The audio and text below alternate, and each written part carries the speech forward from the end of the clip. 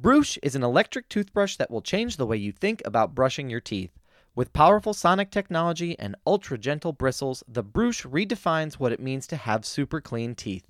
It's like that feeling when you leave the dentist. A fresh, whole mouth clean every single day. Our listeners get 15% off their total purchase with the code POD15. Follow the link in the show notes and enter the code POD15 to get your exclusive discount and upgrade your oral care routine. This man has a villain who is literally a gigantic crocodile that bites people's heads off. Yeah. And yet, Yeah. making sure his lady gets treated fairly too is drawn is a step too far. You may fire when ready.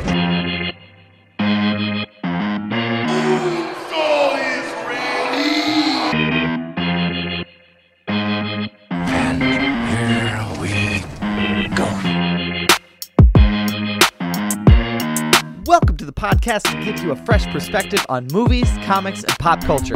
We aren't afraid to give you an honest take and won't pull any punches. This is Films in Black and White.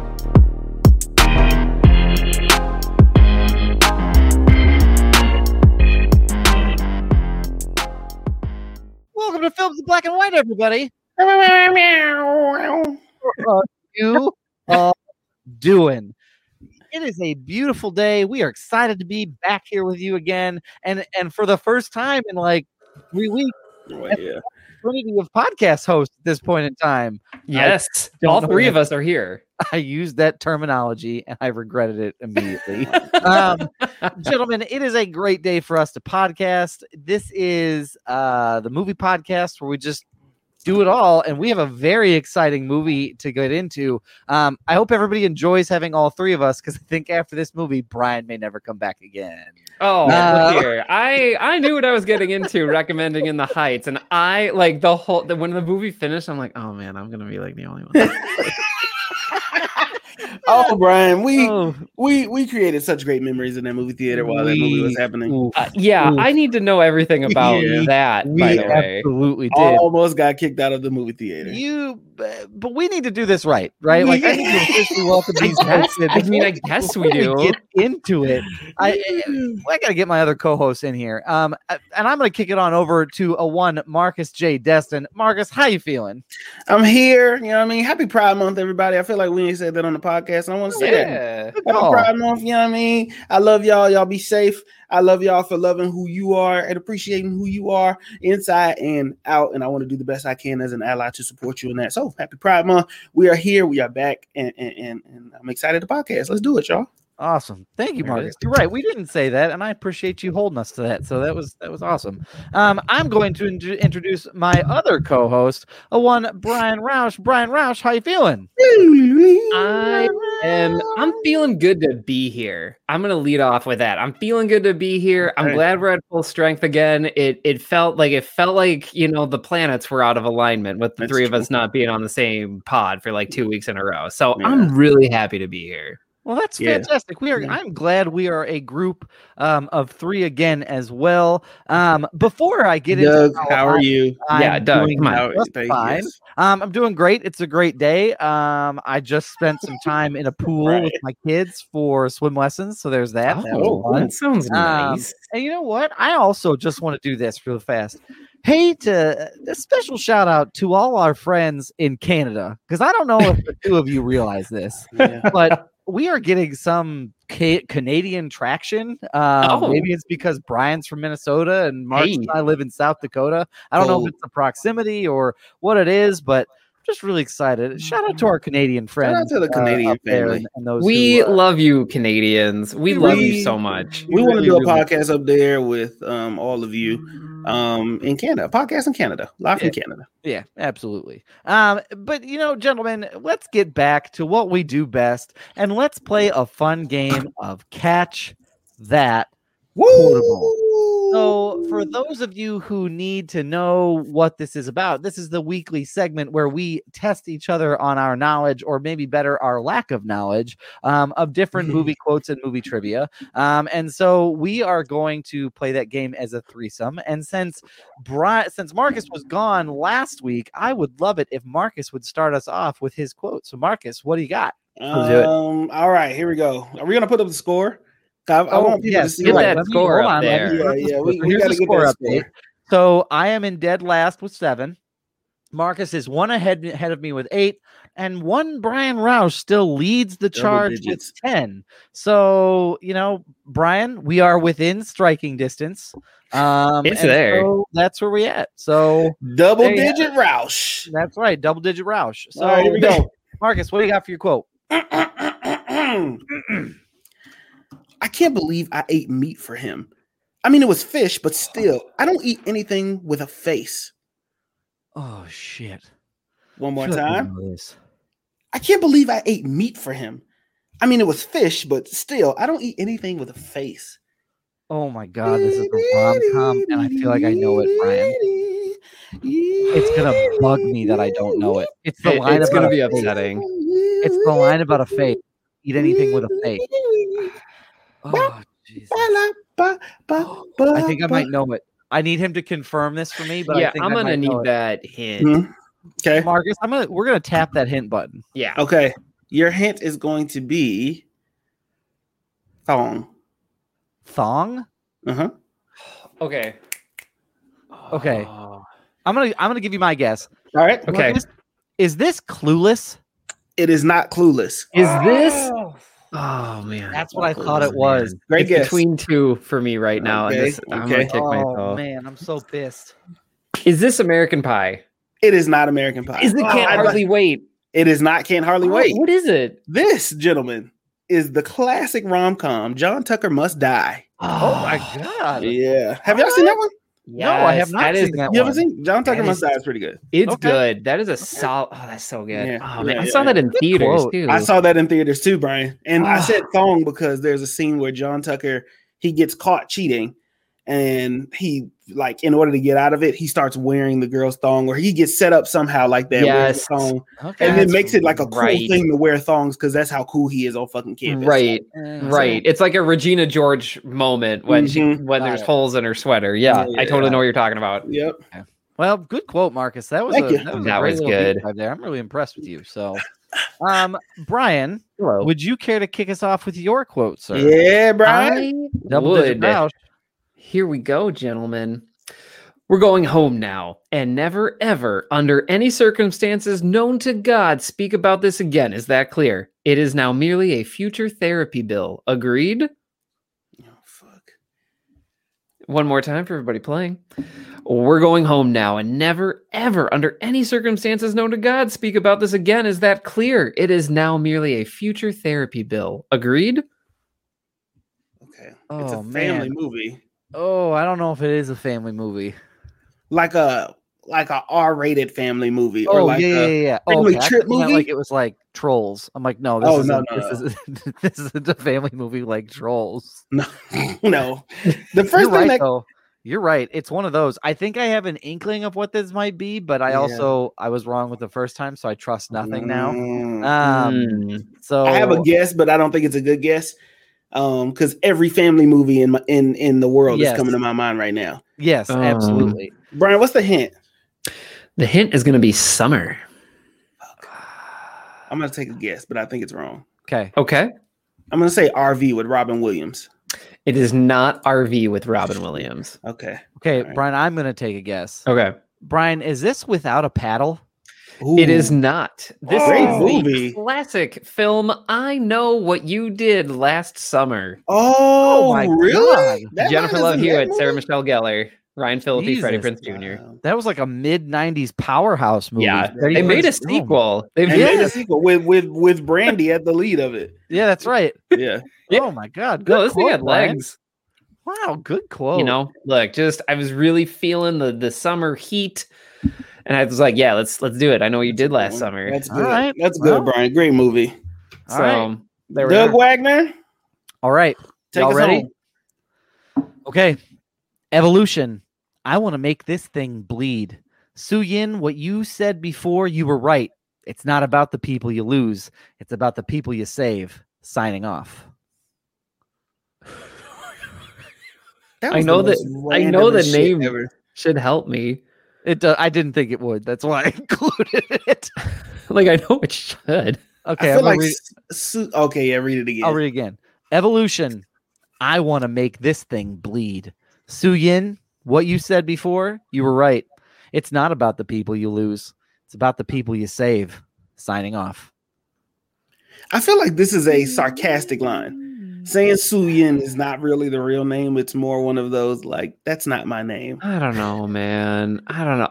I'm getting like weird 2000 Godzilla vibes from this. Like, I feel like it would be a similar line is said in Predator. Like, if it bleeds, we can kill it.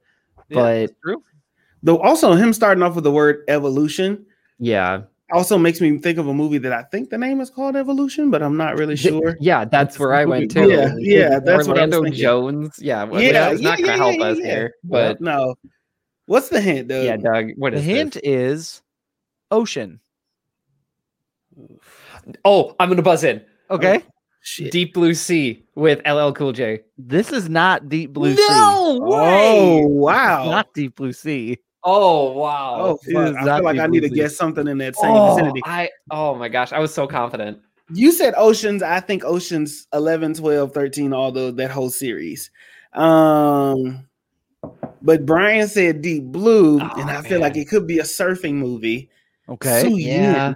Actually, I'm going to say Oceans 11, just for shits and giggles. Marcus, this is not Ocean's 11. Brian was closer than you are. God damn it. Gentlemen, I knew he was close. This is the movie The Meg. Oh starring my God. Jason Statham that came out in movie. 2018. My wife is gonna kill me. She loves shark movies. She would have got this on first try. Brian, you were so close with Deep Blue Sea. I was like, ooh, that's close. We'll see what Marcus does. Sweden is the name of the daughter, right? Yeah. Yeah, that's right. Okay, that's right. Then you did a newer movie that threw me off. Yeah. Okay. I see that trailer in my mind. Oh my gosh. Not the movie, by the way, just the trailer. Okay, Jason Statham's going to be a pissed off, bald-headed man coming in. Jason Statham, if you're listening and you want to come defend this movie on your honor, we would love to have you. And you and Tom Cruise, both of y'all can yell at us. You and a British one and Tom and yell at us. Utmost respect for you. It's just it's too late. As we were watching the movie In the Heights, the trailer comes on for Top Gun, the new Top Gun movie. Oh, all I hear Doug say is, "Oh, there goes my guy right there, Tom Cruise." I said, "Yeah, right."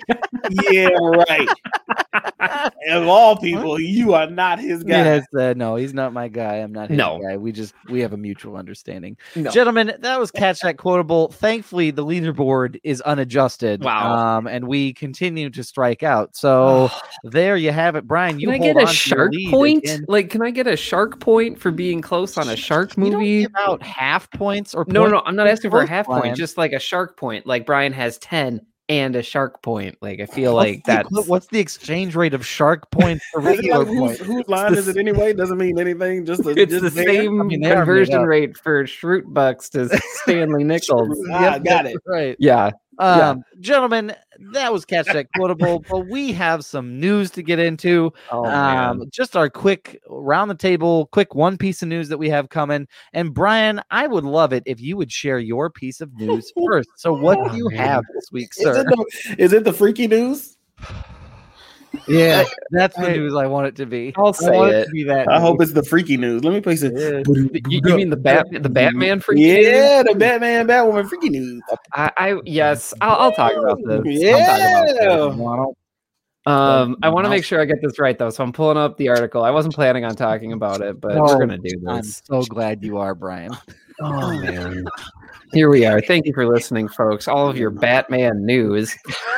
So today, there was some Batman news that made the rounds, and essentially an article from Variety came out detailing everything related to how to subvert the superhero genre. And it's this very lengthy piece. I actually recommend you go read it. But there's a part in there where the Justin Halpern, who is a co-creator for Harley Quinn, is talking about how they were making the third season. This is a quote, so I'll start with that. And he says, in this third season of Harley Quinn, we had a moment where Batman was going down on Catwoman, and DC was like, you can't do that. You absolutely cannot do that. They're like, heroes don't do that. End quote.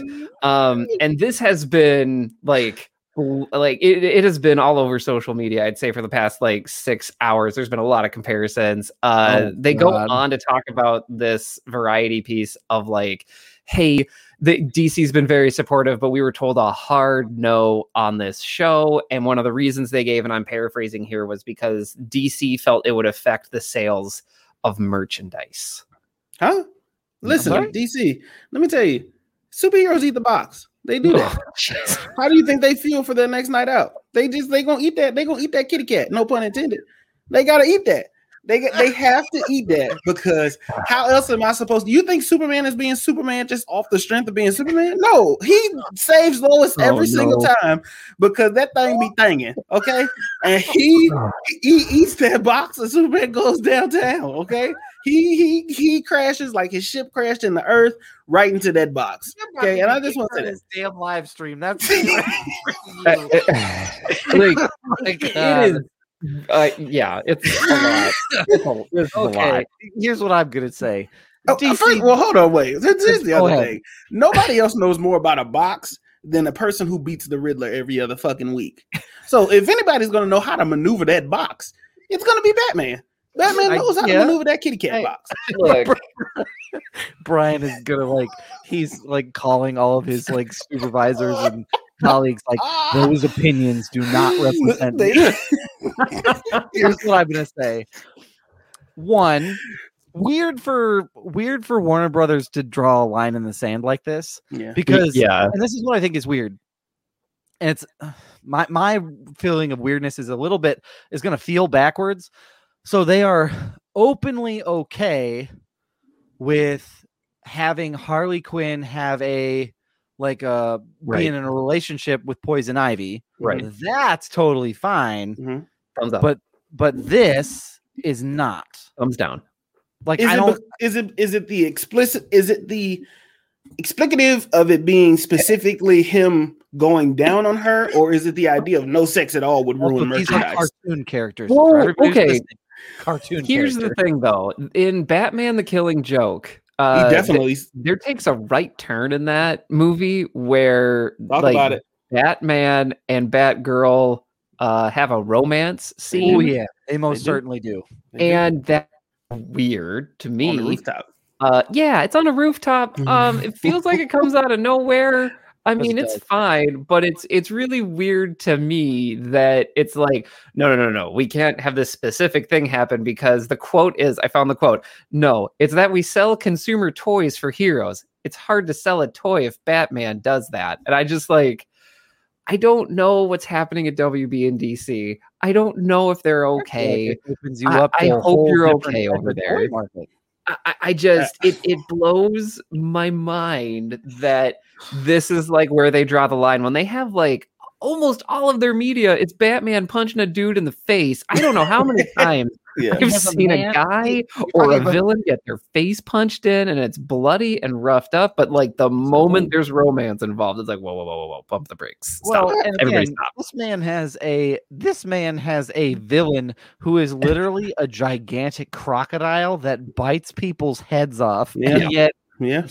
making sure his lady gets treated fairly too is a step too far. I feel like DC, you should hire me, because here's what I'm thinking, right? Here's I'm gonna pitch it for you, right? You're worried about not selling merchandise and toys, but this is a whole new set of toys that we're about to get into.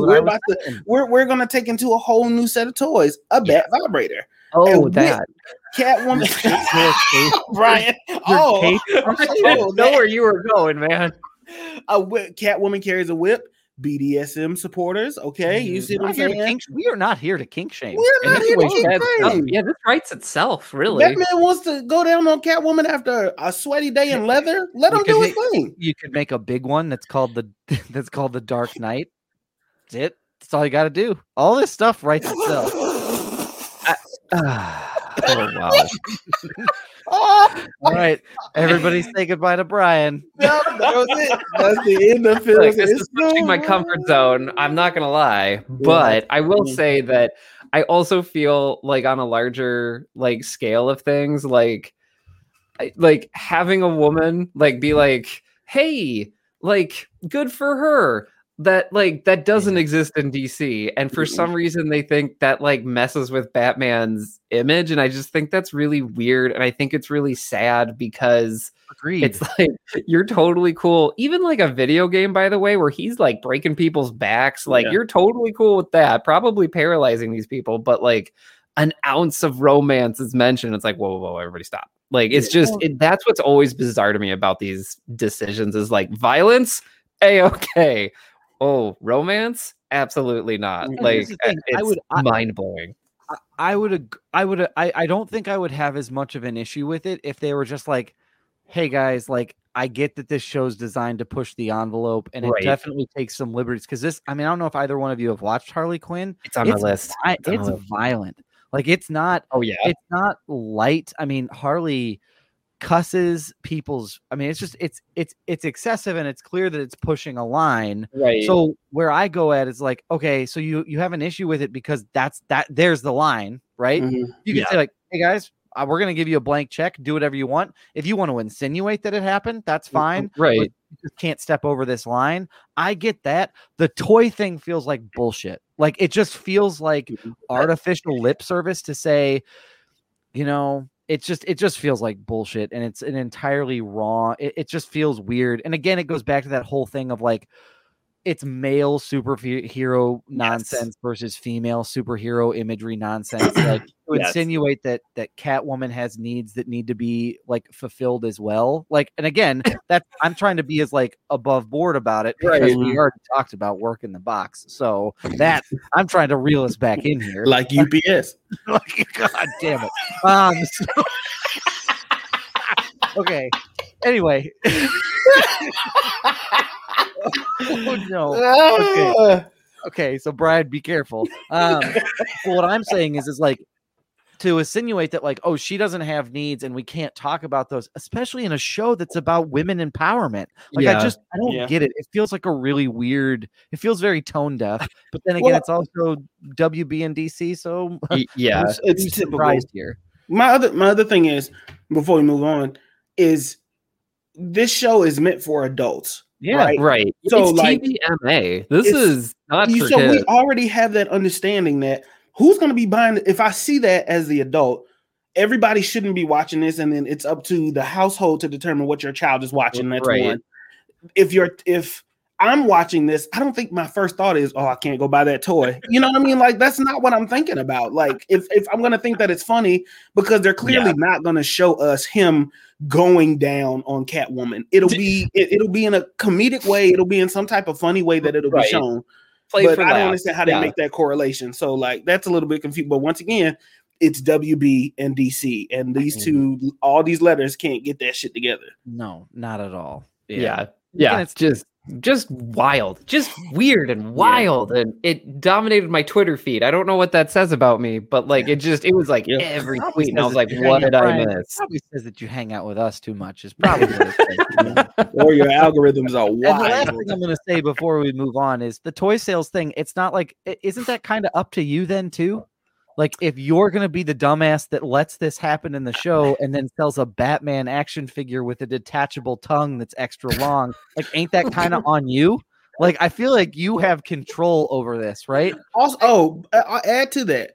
If at the beginning of this agreement for this TV show that they said, no, push the limits, and they told you go ahead and do your thing, which is I'm assuming how that conversation, because it's not a typical TV show. Right. Then you can't be like upset or surprised on WB's part of them being like, we want to do this. Yeah. You told me push the limit. Obviously, you're going to tell me where the limit is, but the reasoning for not letting me do that doesn't make as much sense as opposed to like doing it, I guess. Well, this is the second time this has happened, by the way. Young Justice got canceled because they said toy sales were good enough like 10 years ago, and that's been brought back like 2 or 3 times, and I don't think it was because of toy sales. Like it's bonkers. I don't know how they make buying toys. Who's buying toys? Every time I go to a toy section, that shit is bare as hell. Ain't nobody buying toys. Don't nobody play with toys no more. I mean, I don't get it. I don't get the merchandising end of it. And if someone, by the way, if someone's listening to us and is like yelling at their headphones or in their car, like please reach out to us on social media. Let us know or come on the show because We don't get it. But don't come on the show yelling because we yell back. That's true, yeah. We do. We don't like to be backed into a corner. Anyway, that was my news. I know, very, very different for me.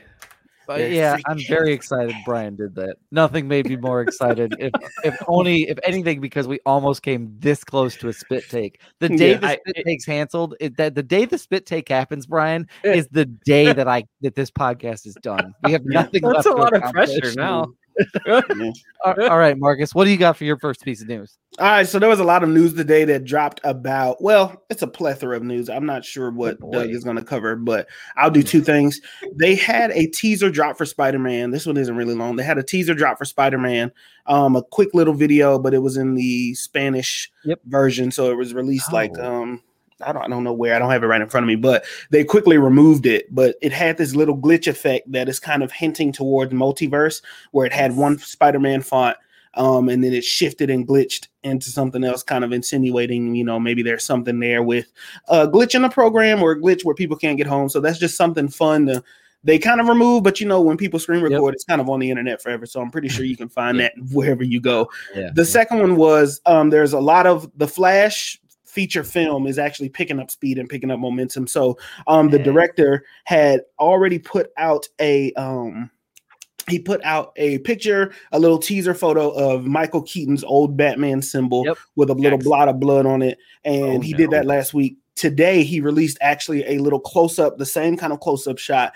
of the Flash's costume. And it's a new costume with a brand new emblem in the middle of it. And it's, he's kind of hinting that it's on the way. But we also got news today, for those of you that keep up with the CW Arrowverse, which is probably dead by now, because the Flash was breakdancing in last week's episode, and I don't know what the fuck's going on. But if you still keep up with the Arrowverse, at some point during their crossover, Ezra Miller crossed over with Grant Gustin in that episode. It was announced today that the surprise cameo in the Flash movie is going to be Grant Gustin appearing in the Ezra Miller version of the Flash. So that's cool. Yeah, it's really cool. So they're sticking with that connecting universe. Whether the Flash makes it, I think season 8 is the last season of the Flash on TV. But I think it'll be good just to see all of these together at the same time. It's about time. Somebody's got to put the Flash show out of its misery. Candace Patton and Grant Gustin can keep making the same faces at each other for another year, and I think people. Oh, you're right. It is the final season. I will say that. Yes, it is the Flash final season 8 to be the show's final season, according to smallscreen.co.uk. Yeah, it's about time. I saw the Flash fucking breakdance, and I was like, well, that's it. This was fun. Well, I mean, and Brian and I talked a little bit about it last week when we were doing our news episode, Marcus, of just like Loki and just like Multiverse of Madness with Doctor Strange has the ability to completely redo and reset, the Marvel Cinematic Universe. Yeah. Brian made a really good point, sort of because you weren't there. He sort of poured one out for you of this idea of this movie, the Flash movie, Flashpoint, has the ability to do that for the DCU too as well. So it's possible that, this is a big deal. And I'm really excited that they are committed to that multiverse and kind of going that route with it. So we will see how that shakes out. All righty. Well, that's awesome. Love it. Here is what I have. I am getting my news from Collider, and it is regarding the Lord of the Rings. So it was announced about a week ago that the Lord of the Rings will get its first anime film with the War of the Rohirrim, and it'll cover sort of the adaptation about how Helm's Deep came to be. And this is really cool because one, it's animation, it's a different take on it, and it adds to even more of that content that we're getting from Lord of the Rings style stuff, because we are still on track to get a very expensive Amazon show about the Lord of the Rings, and it'll kind of add some more to the canon maybe, or explore some of those unknown sort of like parts of this. So for those of you that don't know, in the Two Towers, they are talking, they're about trying to think about what they're going to do since Westeros not Westeros, sorry, since Rohan is getting destroyed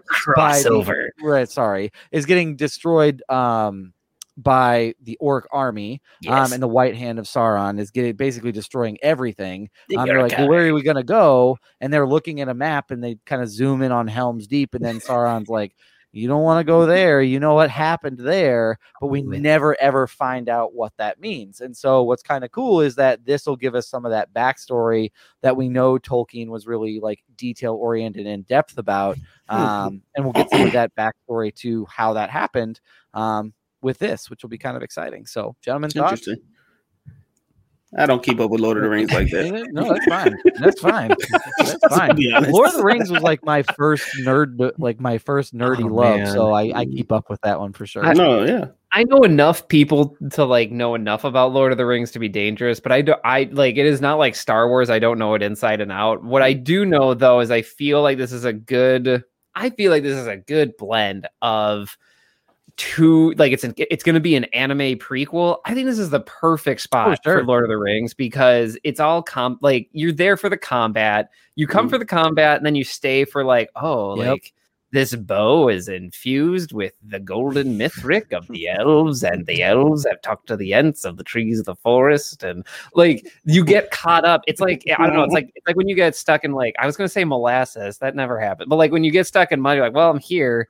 Okay, but I'm kind of stuck now, but I want to get there, so I'll go through them. That's fine. Yeah. So I feel like this is a good blending of like, you want all that combat and it's fast paced. Yeah. Here you go. And by the way, you get to learn a little bit more about Helm's Deep, which I would say, I don't know, man. It's between Helm's Deep and Two Towers and like the Battle of Minas Tirith in Return of the King. I want to say Helm's Deep is the more iconic battle of the Lord of the Rings trilogy in the books and the movies, but I'm sure there are a ton of people that would disagree with me.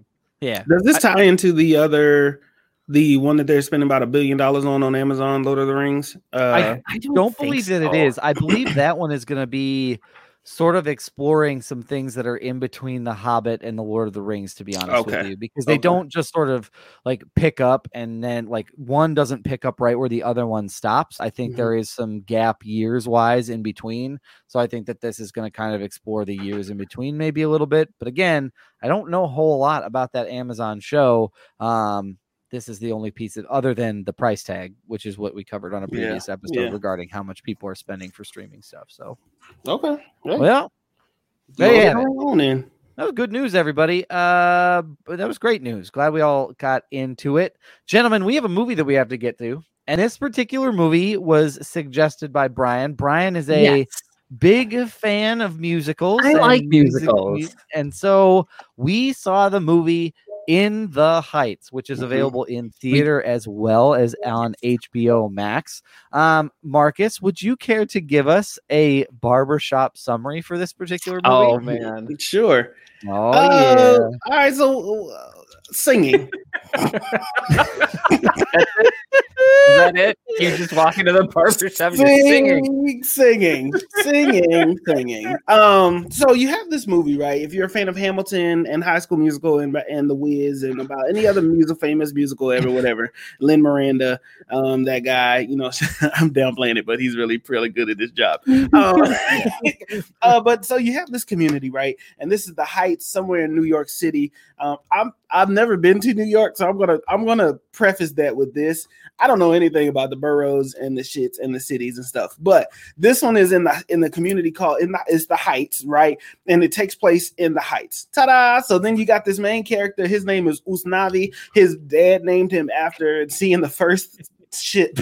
It was a ship called the U.S. Navy, and when they came over from Puerto Rico. When they came over from Puerto Rico, Dominican Republic. When they came over from the Dominican Republic, his dad saw the ship called the U.S. Navy. He's like, I'm going to name my son Usnavi. So this story surrounds Usnavi running this bodega, the street corner store, along with his cousin Sonny. And they did this whole thing. I mean, they running this store, they saving up their dollars and pennies because Usnavi is trying to get back to the Dominican Republic to run his dad's suete.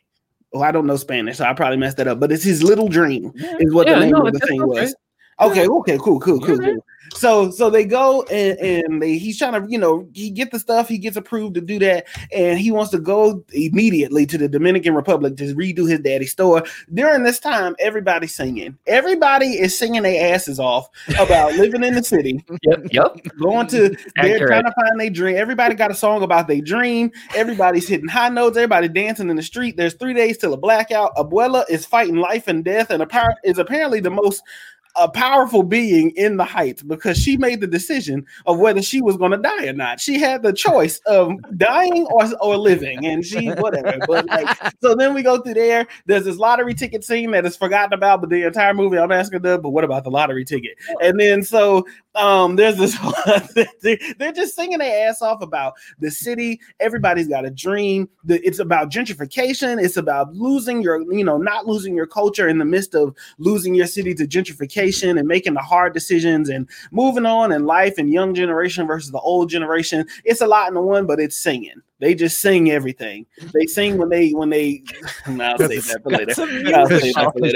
Shocker! It's a musical. It's a musical. They sing. They sing when they're happy. They sing when they're horny. They sing when they just sing. Everybody just sing. I wanna pop this champagne bottle. I wanna do it on your nasty umbrella floor. Brian's quitting right now. I know. It sounds like we're gonna have a good podcast here. And so that's pretty much it. That's all I got. Well, Marcus, I would like to say that was that was great. I appreciated the summary. And again, and I say this every week, you didn't get into the weeds with it, and that's what counts, is that you didn't get into the weeds with real bird's eye view type stuff. Yeah, and that's what we need. I'm gonna fill in some gaps on the business side as well as the who's in this side. So this movie has a list of people minus a couple of folks in here and there, one of which I will get to later. But this cast has some folks in it that maybe we don't necessarily, some people that we are familiar with as well as some people who we are not familiar with. Mm-hmm. So Anthony Ramos plays Usnavi, Melissa Barrera plays Vanessa, Leslie Grace plays Nina Rosario, Corey Hawkins plays Benny, Olga Merediz plays Abuela Claudia.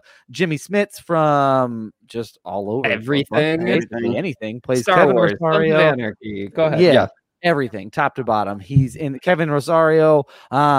Gregory Diaz the fourth plays Sonny. And then we start to get into some other folks here and there as we start to go down. Lin-Manuel Miranda is in this, as well as Mark Anthony. All right, so let me tell y'all the story. Okay. He's definitely in this. Who's not in this? Story? So I have to clue in the audience. Let me put them on the lake. We're texting this morning, and Doug's like, "Well, we almost got kicked out of the theater," and I'm like, "Excuse me, what?" And Mark is like, "Yeah, we almost did," and then they just left it. So you were hearing this 5 minutes after you've heard that there was a story. I've been waiting all day for this, so please take it away, gentlemen. Okay, here's what happened. Who's going to tell it? I think let me tell it. Why do I feel like I'm the parent and you're telling me why you got in trouble? This is the vibe I had of tell me what happened. Did get in trouble. Just this maybe showed that maybe Doug has some growth. Here's what's funny. I feel like this is one of those situations that may not be funny to anybody else, but in the situation and in the moment, most hilarious thing I think I've ever experienced with Doug. So we're sitting in the movie, right? And they have the scene where Usnavi goes to visit Sonny's dad, right? At his house. Yeah. Yep. He goes to visit Sonny's dad. And of course, the movie's making it dramatic to do this slow reveal as to who Sonny's father is. Yeah. So they're doing this slow reveal. Okay. And as they're doing the slow reveal, I kind of get this slow peep, right? I lean over to Doug and I say, Doug, do you know who that is? No, you said, is that who I think it is? I said, Doug, is that who I think it is? Doug leans over to me and in the most confident voice says, you bet your ass I do. As he goes up, the camera reveals the person. He says, Antonio Banderas. You thought it was Antonio Banderas? I fucked this up so bad. Man. And then I thought Mark Anthony was Antonio Banderas. And he says, oh, fuck. We spend the next 10 minutes laughing in the fucking theater. And of course, it's the theater, and it's not a funny moment because Mark Anthony is an points in the movie. He's an alcoholic, and I'm over here crying, like silently shaking to myself. Like that was the funniest thing. And then this theater was full, so we're like, some motherfucker's gonna come down here and tell us that we need to be quiet. We gotta go. Oh my gosh. Here's the thing. We didn't stop laughing. We went and stopped laughing. And then it's like 3 minutes later into the movie, we started laughing again for a whole nother 5 minutes. And this is the one part of the movie where there isn't music. These people sing everything, and this is straight dialogue. And I'm sitting here crying, going, please let there be a musical number. Please let there be a musical number. And there is no musical number coming to save me. Nope. So why? Can I just ask why Antonio Banderas? Yes, like why? the funny moment where you like, I got it. The funny thing is, Brian, there's a small part of me that knew that it was Mark Anthony, but there was another part of me that thought it was Enrique Iglesias, but I couldn't remember Enrique Iglesias' name. And the only Hispanic person that I know who's in movies was fucking Antonio Banderas. So I went, who's the one person? And my brain says, say it's Antonio. The other part of me, my brain was like, but that's wrong. Say it anyway. Like the whole time I'm thinking to myself, I'm like, I can't let my white friend go down like this because I know he has genuine intentions and I know he did not mean it, but he named 3 Hispanic people that are not the same person, and you thought they were all 3.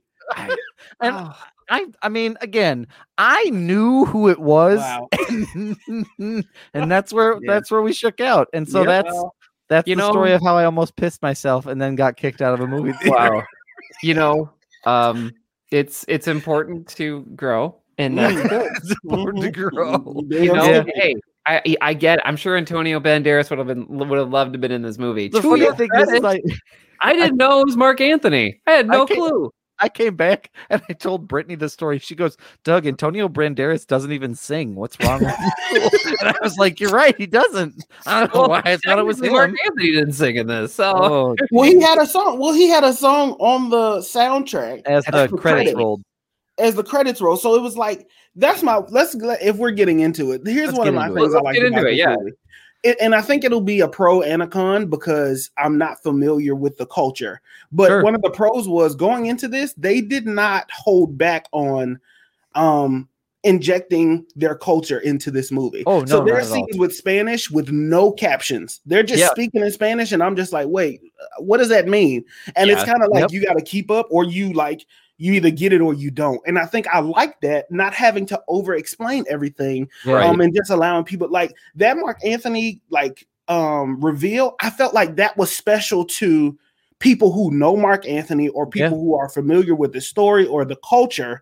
Right. And for me, it was like, I know of Mark Anthony because of J-Lo and because of like their marriage and that whole thing. Yep. That was literally my base information with Mark Anthony. There you go. I like this movie because they did not really, they didn't take the time to really over explain things to you. It was like, this is us. This is our culture. Yep. And this is what it is. Yes. No, I completely agree. I completely agree with that. That there are subtle nods that are only people, like you said, who are familiar, who will truly understand it. And I think that that's fantastic filmmaking and fantastic directing. And I think it's a credit to the writing, especially that it was written that way. And this was Lin-Manuel Miranda's like love letter to the Heights, because he spent a lot of his time writing his musicals. And I think he still calls Washington Heights his home. I think he still lives there. So this was his love letter to the culture that he grew up with. And so I really appreciate it. And it shows. So I completely agree. Yes. No, I mean, this entire movie is just one giant love letter to this area of New York. And what's funny about this is like, I love this movie. I'm just going to come out and say it. Also, we're going to get into spoilers about this. You know this, if you listen regularly, we're going to dive into every single part of this movie. But I feel like a lot of times New York is just oversaturated, right? Like, I feel like if you live outside the United States, it's like the United States is literally New York and California. That's it. Those are the only two states. Yeah. There's some stuff in the middle, maybe. Well, in Chicago every now and again. I mean, Chicago, if you need a change of pace, right? Washington D.C., but that's not a state. Well, yeah, not yet. DC if you have government. Damn government. And what was weird is that he made this love letter to New York that just didn't feel saturated or overdone or like touristy. We've seen this before. Like it really felt genuine, and it felt like I was there and I was really hot and I needed to go to the pool. And like I think it was such a well-made film, and I don't feel like we get a lot of musical films, and I feel like it captured this essence and these vibes just perfectly, and I loved it. I loved it so much. I agree, and I think the other thing, I agree, Brian. I think it was well done. I still caught myself because it's a musical, and this was a musical first. I did some digging. This was written as a musical and was on the stage. Yes. Okay. Yes. It still had moments where I said, I bet that's better on stage. Oh, yeah. Sure. It still had moments where I was like, I bet that's better on stage. Like, not that the tribute to Abuela wasn't like emotionally deep and didn't have a lot of raw emotion to it. I bet seeing that shit, because in a theater they're coming down the aisle and they're coming from all over the place. Like, I bet that's a more powerful moment in a theater than I felt like it was on screen. I'm not saying it wasn't bad. I just, for me personally, and people can disagree with me or not, this is my truth on it. I find musical adaptations that are turned into movies lack the same soul that they do when they're on the stage. And that's just I find it hard to relate. I'm not saying they're not great, and I'm not saying that they're not worthy of accolade. I'm just saying, for me personally, they're hard for me to relate to. Brian, what's your favorite musical? Oof, that is tough. There's like 3. But man, I mean, I'd say like starting at the bottom here, we're gonna go Oklahoma. That was like one of the first musicals that I was like, I really enjoy all of the singing and dancing. The second one is gonna be Book of Mormon. Like every time anytime I hear it or see that production, makes me so happy. I feel like I have to say Hamilton, like it has to be there. Like it makes me feel things. And I think I'll stick there. I mean, there's a lot. I mean, like Once and oh my gosh, the Rodgers and Hammerstein, Cinderella, like that one's incredible too. There's a lot. Into the Woods too. I'm gonna stop. You asked me for 3. You asked me for 1, technically. I'll stop there. But like, I mean, honestly, anything where you can demonstrate all that vocal range is something that always, I don't know, it always impresses me, and it's different than film, right? Like anything with film, if you screw it up, you just, we'll do it again and call it a day. Like in theater, like I've seen Wicked, right? And there's this huge transformation scene. It happens in the Frozen musical too. And like, if you miss your mark and the dress doesn't change during the magic, and like it's just half in and half out, the show goes on. Like you can't recut that. You can't go back to the dailies and redo it or reshoot it. Like there's some tension there for me. And it translates over to a movie for me for some reason. Like I feel that similar energy. And maybe this is because I was like a proxy theater kid. I wasn't a super hardcore theater kid growing up. But like I had been in shows, I had been a part, like I'd helped like crew shows and stuff like that. So I think that's the other reason that it's like nestled in my being for another reason. So I think I'm the same way. Brian and I have been friends for a while, and I just learned that he crewed for shows. I did not know that previously. Well, that's typically that's kind of what I was going to say. When you experience this movie, I knew Brian was going to experience it in a completely different way. Oh, for sure. Because I am a fan of musicals too. So like growing up, my grandmother, who used to work for 911 before she retired, and she, the people who take the calls and stuff like that. Yeah, dispatch. She would always dispatch. Thank you. She would always get free tickets to. And mind you, this is in Houston. So the biggest thing is like art museums and all of these things. She would get free tickets to all of these art museums, these plays, and all of this stuff. So I literally grew up attending plays. I remember watching Peter Pan on stage. I remember watching all of these great music, like these great plays and theater productions on stage. Musicals, however, movie musicals, I really enjoy, right? Because I grew up on High School Musical, but my dad was the first person to show me The Wiz, which is the Wizard of Oz, but it's the black version of the Wizard of Oz, and a completely different story with new music and stuff like that. Oh yeah, The Heights is interesting to me because I didn't know anything about it. I have not watched Hamilton, so I haven't seen any of Lin-Miranda's previous work. Right. So because of that, I'm going into it, and this is my introduction into his world, the way he does things. And literally, I was not expecting this much singing. I don't know if that's weird to say, and it's not like a bad thing. But they were breaking the songs for things that I felt like could have been regular dialogue, but it was just the flow of the movie. Yeah. It was. You're absolutely right. And going back to that Mark Anthony bit, you're right. That's like the only moment of that movie where it's not even like a sing-songy or like kind of a low-key rap. No. Like, yeah, it like that's pretty much like now I'm really thinking about it hard. But yeah, I mean, this movie is mostly to a bop. Like, no matter what's going on. I don't know. I love that, and maybe that's because part of the reason that this movie worked for me is that it's just like it kept moving. Like it was 2.5 hours, which I'll be honest, I did feel it a little bit. I felt that. No, I felt that. I felt that too. I was gonna wait, but I felt that. Well, and also what's funny, I watched this at home. So you all saw it in the theater, and I'm curious if my experience would have been different, but Maggie was like, all right, well, how long is this movie? What are we doing? Like, we have this routine now anytime I do this for the podcast. And she's like, 2.5 hours. Excuse me, sir. Brittany does the exact same thing. She's like, how long is it? 2.5? You can go watch it by yourself. Yep. Goodbye. It was like a razor's edge. I'm gonna be honest, but I think the musical pulled her in because we usually watch some other weird stuff. But yeah, I mean, honestly, I feel like once you hit 96,000, that pool dance sequence, I feel like once you hit that, it's pretty much like it's on its way. Yeah. But before that, you're kind of like trying to piece some stuff together. Yeah. I will say this also. I will say that the actors in it gave 110%, and I think that made it certainly easier to like relate. And I think it made it.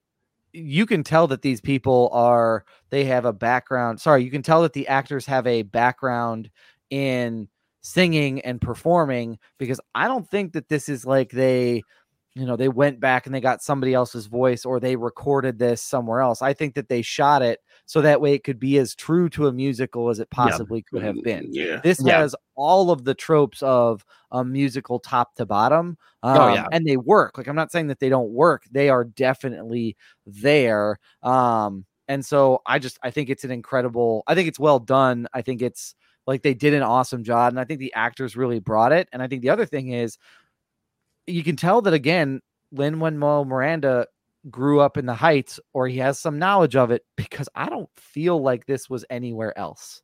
Like, if this was if this was shot on a soundstage, if this was shot somewhere else, I don't really know the details of it. But if they shot it where, like, on a soundstage, you couldn't tell, because they really, really did a great job. And this is a shout out to the set designer. I was there. Like, I was there 100%. I was there.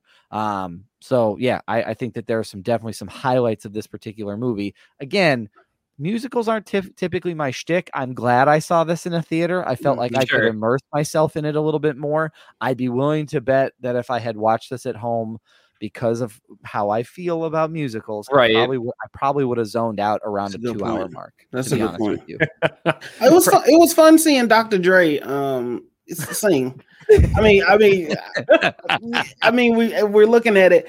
It was. Let me actually get his name. I'll get it for you. You keep talking. Corey Hawkins. Corey Hawkins played Benny, and he also played Dr. Dre in God, what was the name of that movie? Straight Outta Compton. Yeah. So it was good seeing him, first of all, diversify his casting, which he seems to have done well. He didn't get caught in that biopic role, kind of like a Chadwick Boseman or anything like that. Rest in peace. But he was in what was that movie with the 6 cars on Netflix? It didn't really do that well. It was with Ryan. 6 Underground. 6 Underground. I like that movie. I like that. That was him. He played the sniper in that movie. Who wanted to know everybody's name and make it family, and then he did this. So he did well diversifying.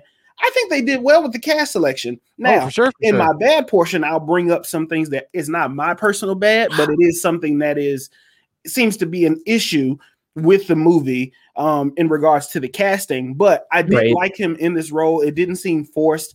His chemistry with Nina didn't seem forced. It seemed natural. Everything seemed natural.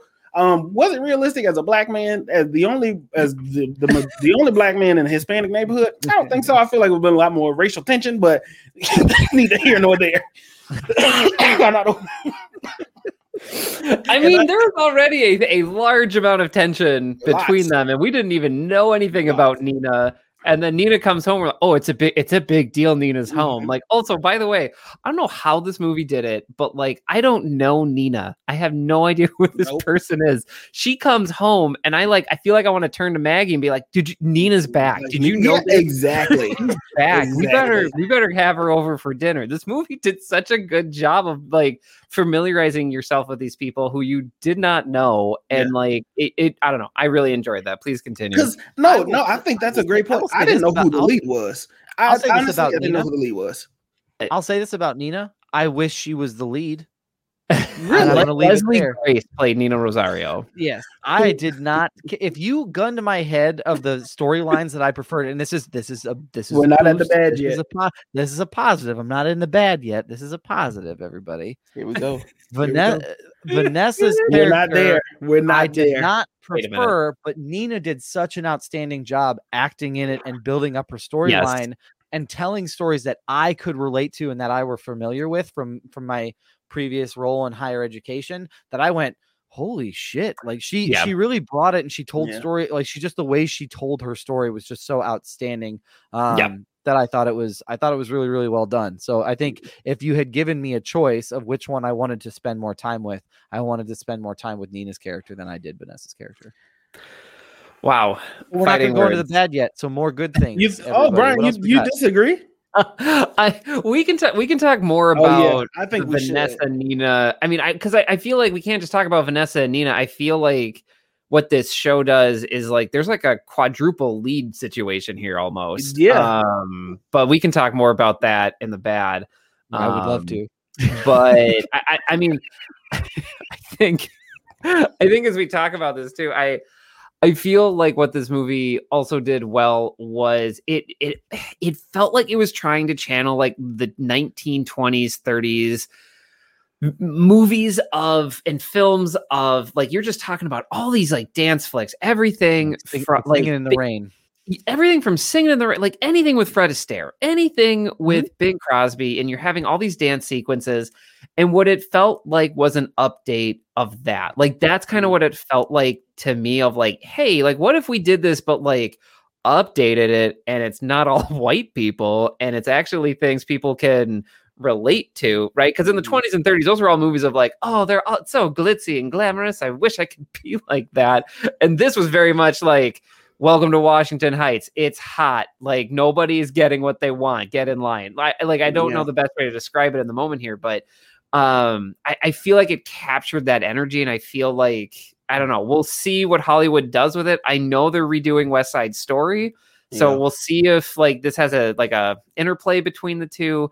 I just feel like it was really good at capturing that energy and creating that escapism within a realm of like realism. Like it's really hard for me to say like, I felt like I escaped somewhere, even though Sonny's talking about being a dreamer. Like, that's a very real thing and a very heartbreaking thing. And they're talking about like, hey man, you may not even become a citizen. You still want to do this. And then in the same note, it's still this like uplifting thing. And I don't know a lot of movies that can do that. So that was one of the other big takeaways for me as a positive. Look at Doug.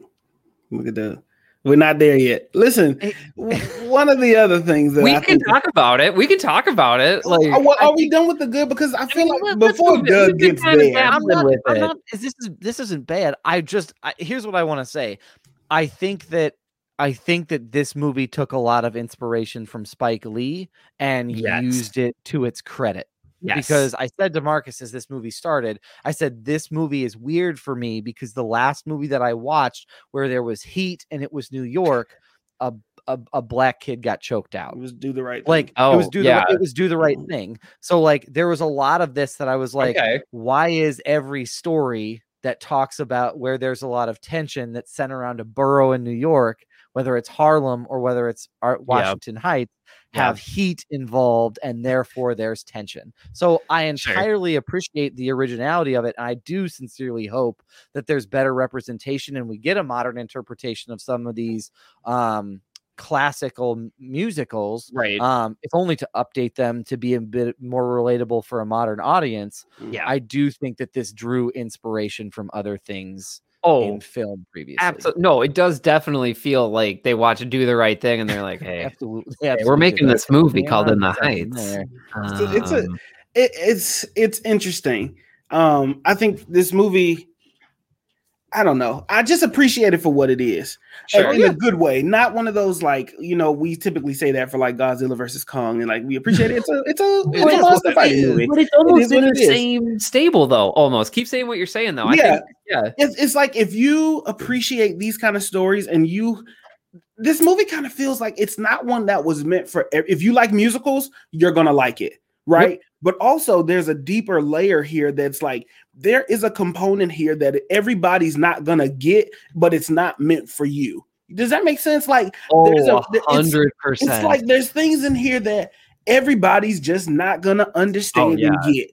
No. And it wasn't something that was, what I did appreciate, there wasn't a lot of police or any of those kind of scenes in here of roughing people up or that kind of thing. Like, I got so they covered worried. The topic of gentrification and stuff, and I appreciate them covering these realistic topics. But what we did not get in this film, unlike Do the Right Thing, like Doug is saying, we didn't get police interactions with this community at all. Their biggest thing was you absolutely could have the fireworks in the middle of a fucking blackout.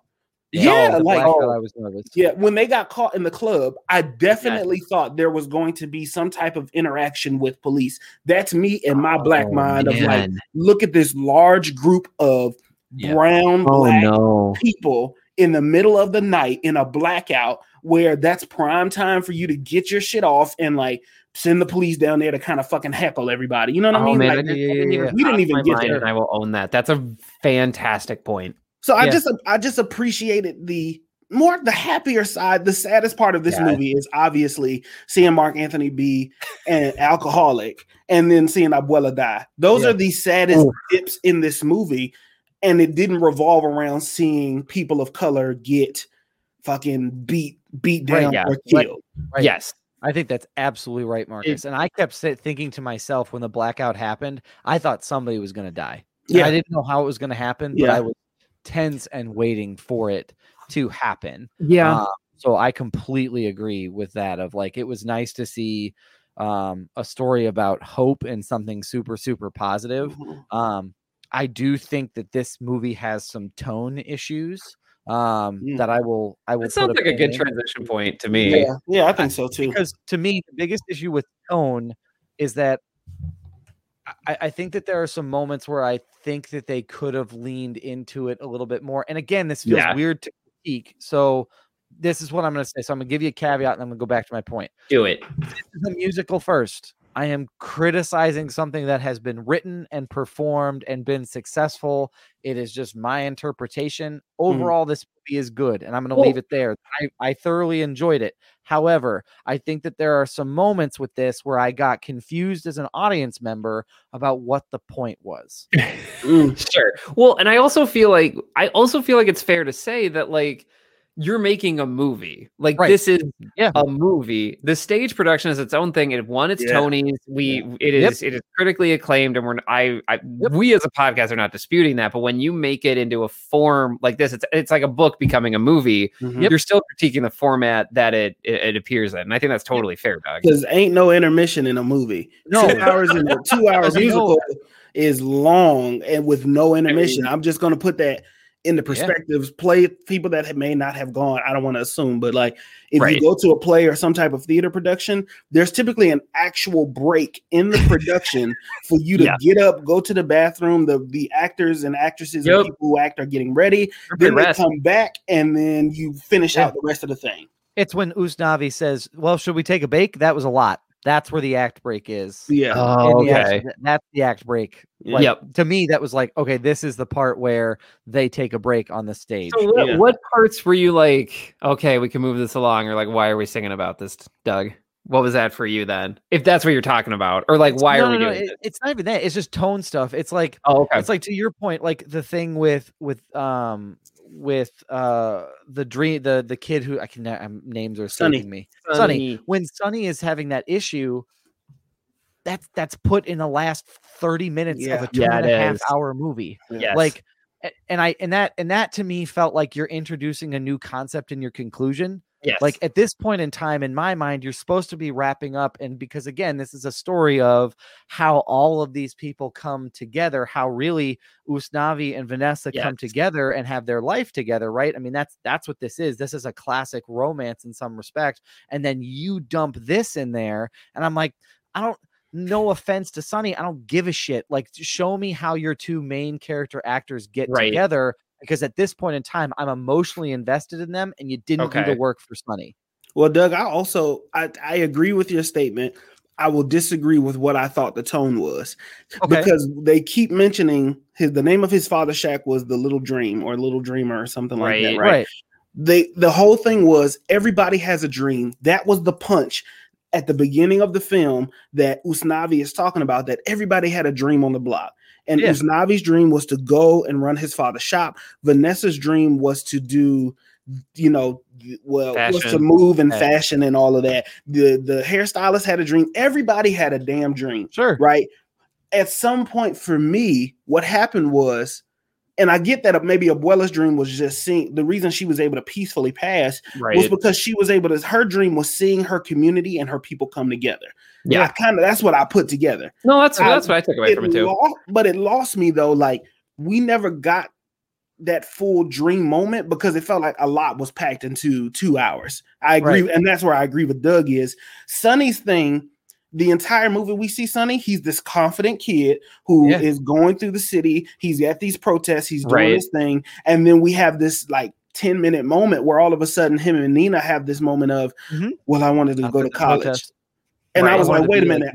I wanted to be like you. And I was like, wait a minute. We could have addressed this earlier. And then we came to the, you know what I mean? Like I do agree with Doug in that tone. I don't know if I said it the correct way, but that's kind of where I agree with Doug at. I hear you. And I think the larger structural thing here that we'll keep coming back to is like the third act of this is so rushed. That's what it is. A lot of the third act is rushed, and I don't know why. And we'll come back to it. With Sonny, it fit narratively and thematic with me because narratively, right? Like Sonny's assuming he can go to college and be like Nina. And then we, the audience, feel the same way. It's like, oh, it's Sonny. He's the kid that runs the shop. He's going to be fine. And then that's what makes that moment so critical and like gut wrenching to me is that we felt the same way as Sonny. Like everything's going to be fine. And then they go to this protest and he's like, no, it's not. And you're like, oh, no, like the movie's almost over. Like, oh no. And then to have it, and then it's resolved like what, 20 minutes later, I should say, let me say it this way. This plot point is resolved, not Sonny's situation, but the plot point is resolved by Usnavi saying like, we're going to take you to a lawyer and do this.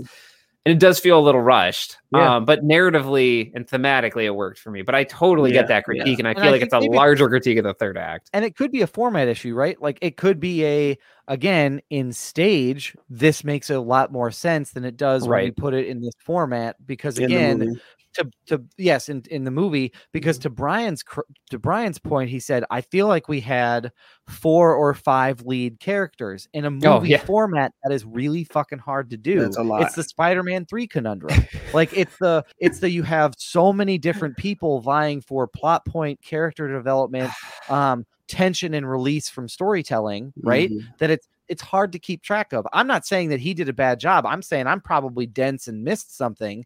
Like I'm just saying I think it's a challenge to have 4 people in a movie format share that space and keep track of it all. You also gave resolution to some characters, and then to some you did not. So like for me, I was like, okay, so what happened to Benny? Benny opened up the dispatch shop in the middle of the night, showed his dedication. I guess the assumption is that place still got sold, and that's what it was. You know what I'm saying? Benny was the biggest casualty here, I feel like, from stage to screen, because man, I agree with you, Marcus. It was like, oh man, he's like raring to go, and he's driven, and he's running the dispatch, and he's there in the middle of the night on a generator, sweating like everything with the father, with the dad, right? And then it was just like, well, he did it.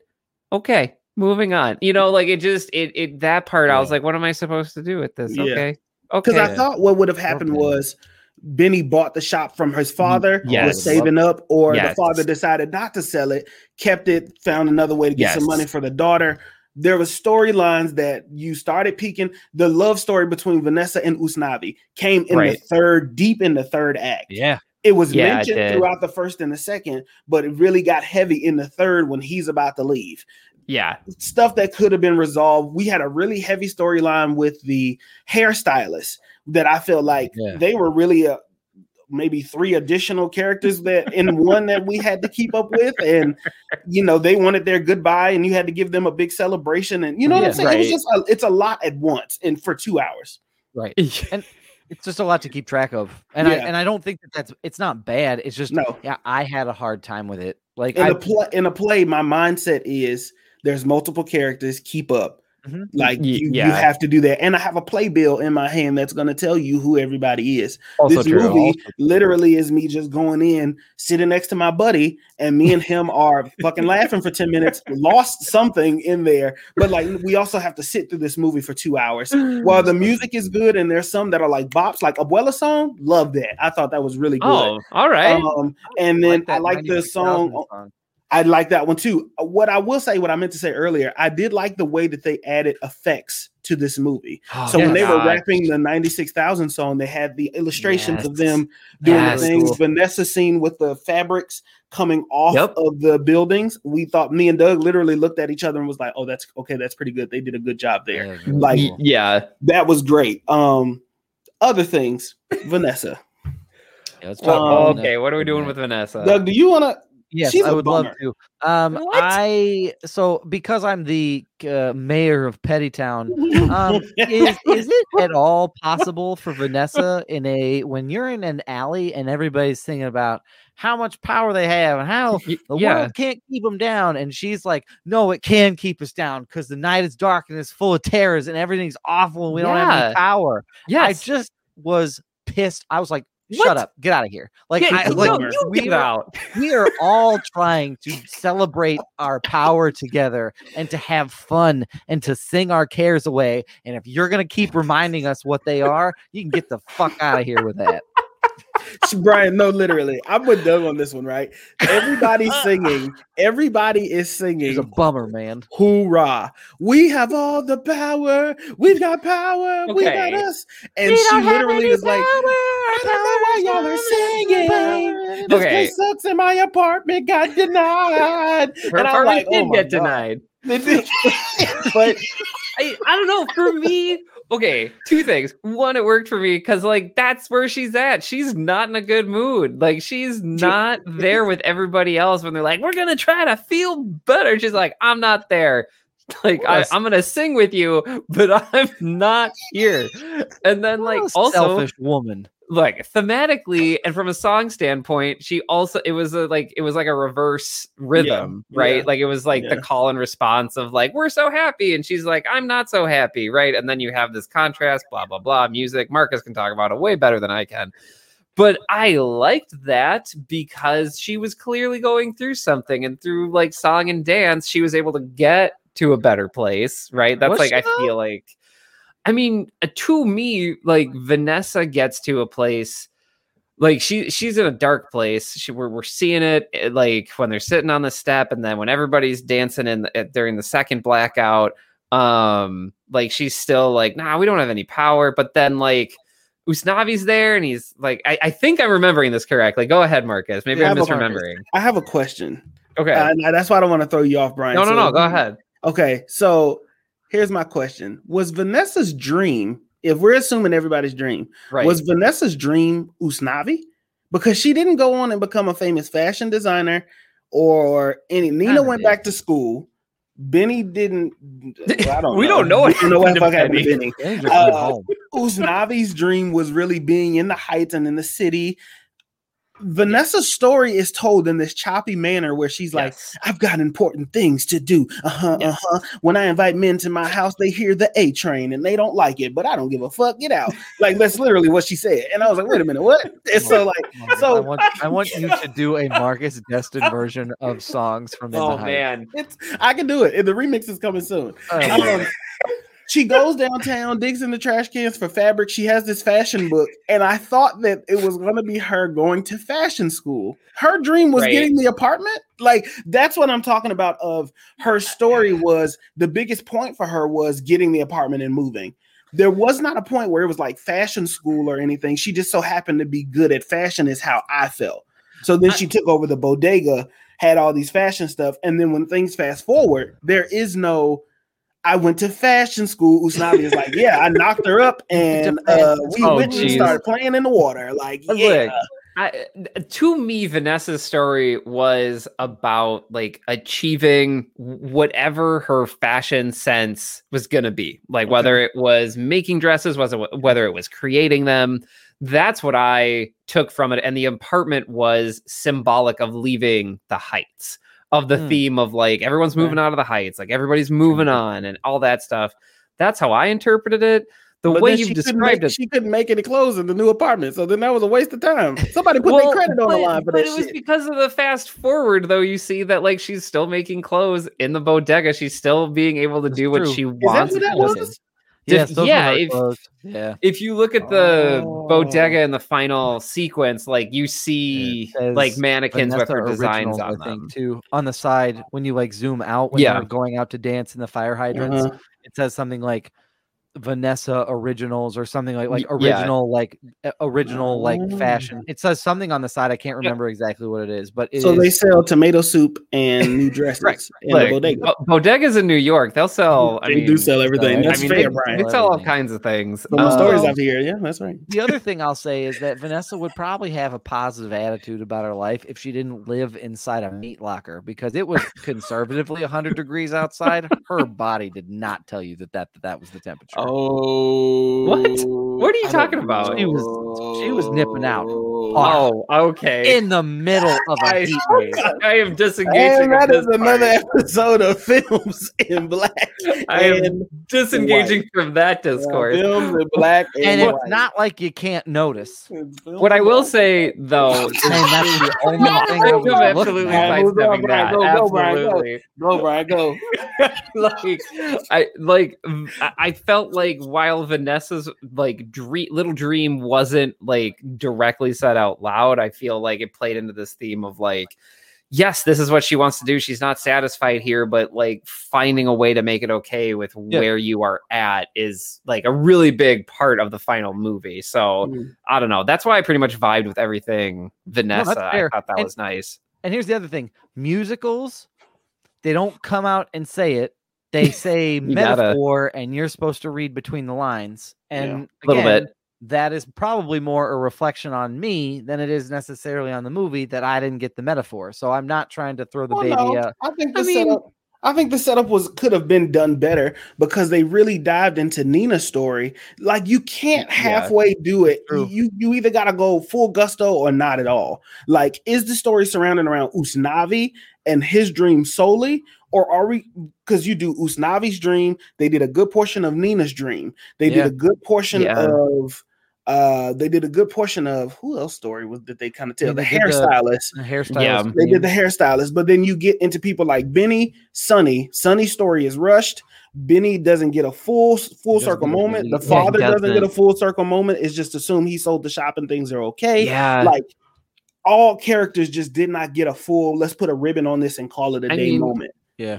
For me. That's after Abuela dies, after she passes, it's like they're in the edit bay and they're like, oh no, we need to sew this up right now because we're at the 2-hour mark. No. So, and I feel like those are casualties. That's what I feel like happened because in all honesty, I feel like Nina's story is the best stated, best shown, for sure, best 100%. Performed. Like, I feel like everything with Nina's story connects. At least for me, it's all very like emotional, and it and this isn't to take away anything from Usnavi. It's just like it's almost like Usnavi's story is like this is the framing, but we're going to talk to you about Nina in the middle of this. I agree. You know, I agree.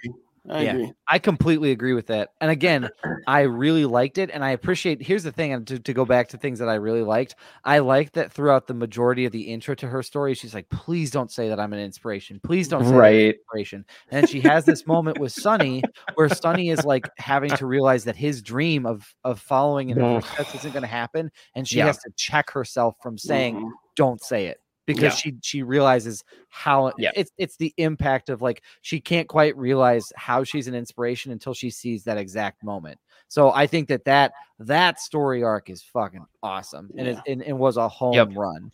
Go ahead. One of the problems that I do have to mention that I don't know a lot about is representation in this film. Now, usually I'm the one that's like, oh, it was good diversity. That's one of the first things I always look at in a movie, just out of force of habit. Because I used to play this game with my mom, and it used to be we used to play two games when it came to films growing up. It was find the edits. So find the edits. So find which moments were like bad or badly chopped. That's really wholesome. That's really cool. We all did that. I didn't know that. Yeah. We would watch it. We would go find the edits or find whatever is off. And then we would also count how many black people is in the movie. So like just naturally, it was like how many black people in the movie. Now, one of the things I did not know, because once again, this movie does its job from what my understanding, it's just dropping you in the middle of a culture to make you feel like you've been there the whole time. There was a couple of interviews with the director or the casting director about representation of Afro-Latino, Afro-Latinx, of darker skin representation, how everybody in the main character outside of Benny, but Benny's black. He's not right. Afro-Latino, Latinx. There were no darker skinned characters in the leads, and they felt like there was no proper representation, and that seems to be a thing that's picking up steam on the other side. There's interviews for it. I'm not going to speak too much on it, but I do think that it's important to recognize for that community that, you know, if I'm for me as a black man, if I'm in a movie that is like predominantly black, and it's like Black Panther. If you look at Black Panther, a lot of the representation, there are all shades of representation in that movie, right? If you had Black Panther where all of the major leads were of fair skin, or what we call lighter skin black people, excuse me, there would have been issues with lack of representation if all your villains would have been dark skinned and all your main leads would have been of lighter skin complexion. So that's the conversation, and it's talking about not having proper representation of a dark skinned community that properly reflects the heights. Look into it, do your own research. If I messed it up, please call me out on it, and I will, I'll learn and fix it. Yeah, and I just want to add here that I do not feel equipped to have this conversation, and I want to say that out loud, and that I myself will definitely be looking at what exactly colorism is, because that's the term I keep seeing pop up, and I want to know more about it. And I'm manifesting this, and I'm putting this out into the airwaves, because it's okay that you don't know something, but it's even more important that you say, okay, I'm going to Google that myself. I'm going to figure it out myself. And I call my fellow white people to do this, because a lot of times, like, white people are like, I'm going to go read a book. If you're looking at our live stream right now, Doug just put up the banner, read a book. But a lot of times white people make people of color do emotional labor of all of these things of like, tell me about this. And it comes from a good place, but the impact is not great. You're making these people explain all these things. Google is right there. Please use Google and read a book. My fellow white people, you can do this. I believe in you. And that's what I'm going to be doing. I'm going to look that up and have a better understanding of it, because I knew that we might talk about it tonight, and I definitely don't feel equipped. So I do understand that is a concern, and hopefully I'll have a little bit more clarity and be able to add to that discussion in the future. In brief, I just want to give it in brief from my perspective. Do it. When in brief, within the Black community, now it goes all the way, stems back to slavery, right? When you look at slavery, there were people who were house slaves, and there were field slaves. Now, very much harsher terms were used, but these are the terms we're going to use, right? So house slaves, typically people who were in the house were of fair skin and they were, they were of a lighter complexion, of a fair skin. Darker skinned slaves were in the fields. That's why. So there creates this tension, if you've ever seen Roots, of house people. House N-words is what the phrase is. And then you have, like, if you look at Django, Samuel Jackson's character, now he's dark skinned, but he was considered a house slave because of the way he acted. He kissed ass, he did all that kind of stuff like that. But typically people in the house were fair skin, and that created tension with people in the fields because they are darker skin, and they pit against each other. Fast forward, the same tension still exists within the Black community because it goes light skin. We have this conversation of light skin versus dark skin. Okay. And if you're light skin, we have conversations. If you're Black enough, if you're mixed or biracial, there's conversations. You ain't Black enough, you're not white enough. There's several layers to colorism that exists within the community when it comes to casting. Typically, there's a lot of moments where fair-skinned people are typically casted, picked, or over romanticized, sexualized, whatever the case may be, more than darker-skinned people, where they are more frowned upon, villainized, etc., which is why in a lot of shows you see white is good, dark is bad, where you'll have a lighter version of something and a darker version of something, and it all stems from that. So that's just a piece of it. When you look at representation within that community, it gets a little bit different because now you're talking about an entirely different, like, ethnicity, race, cultural belief, and all that kind of stuff like that. Yeah. I hope and once again, look it up for yourself. That's really helpful. Yep. It's a lot. Good crash course, but definitely some more digging to do. I want to go back just really quickly as we start to wrap this up to kind of get into to follow up on a point that Brian made of, like, things that were left on the cutting room floor. And I'm going to bring up some information that we have because this is a Warner Brothers movie. And we know that WB does not like things that are over 2 hours, 2.5 hours. This was a WB thing. Brian, we can't hear you. It could be good very, very, very possible that, to Brian's point, that WB told them to not to cut this and to follow it up. And we can all said, we are not going to let you go over that 2.5 hour mark. So maybe they had to leave some of those more exposition moments kind of out of the snipping room floor. And I will say that this also, to kind of follow up on the point of, like, things being in the news, there has been now over the course of today, and I imagine as we start to go into the rest of the week, some reports on box office numbers and performance of this particular movie when it comes to HBO Max. Yeah. Currently, this weekend, what we would have thought In the Heights to win the box office battle, it lost to the third weekend of A Quiet Place 2. That was a good movie, though. Also, if you look at how it has performed, it is wildly underperformed the other box offices of other movies that have come out, whether that's in both streaming numbers and the box office. So let me run this down. So currently, In the Heights has 693,000 U.S. households watched it over the course of this weekend. Really? And it only made $11 million at the box office.